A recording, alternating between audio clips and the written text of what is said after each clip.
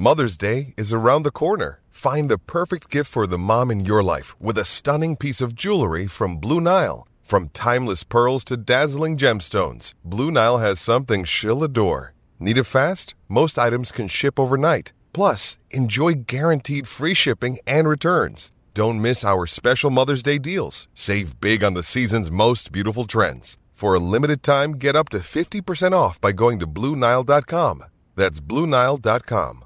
What happens with the expectations of going there? Are you going there with the expectation to win? What are you trying to learn about your team in this game? And what I think his answer was very telling. He's going there clearly, as you would expect as a coach, as a player, that you're expecting to win the game. You're building a plan and going there with the intentions of winning the game.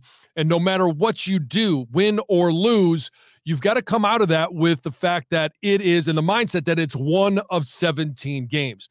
You win, and you've got 10 days to sit on it before you play the Seattle Seahawks opening up at home in the following Sunday.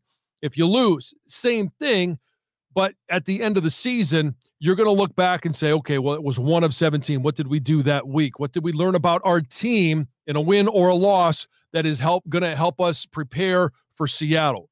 It's going to help us prepare for week 3. What adjustments do we need to make?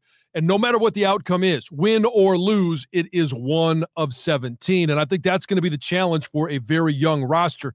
There is some veterans on this roster, but they're going to have to channel all of their veteran experience into keeping these guys focused. If it's a dramatic loss, if it's a big-time win, if it's a blowout, whatever it is, they're going to have to figure out a way to refocus, learn from the positives, from the negatives, so that they can continue to play the rest of the season.